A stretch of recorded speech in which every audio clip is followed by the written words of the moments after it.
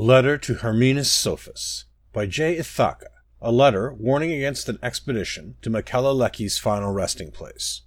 Herminus Sophus, despite the many times which I have written to you to advise you against this tour of the historical sites of Hammerfell, I have received notification that your ship leaves within the month. I strongly encourage you to reconsider this trip and stay with your dear sister Lepida in Reaper's March instead.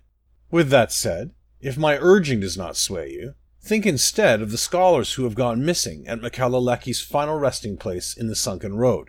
Amenius, for one, a high elf mage of no small talent. I suspect he was there digging for information which might rekindle old grievances within the Daggerfall Covenant, as he went on his expedition shortly after the Covenant was formed. Before him, there was the late Morgal Deshery of Evermore, who, generations ago, disappeared while writing a piece about King Joyl's actions shortly after the incident occurred. The manuscript she was writing was doubtless the sort of political jockeying or apologist tripe which one expects from the period, but her death was still regrettable.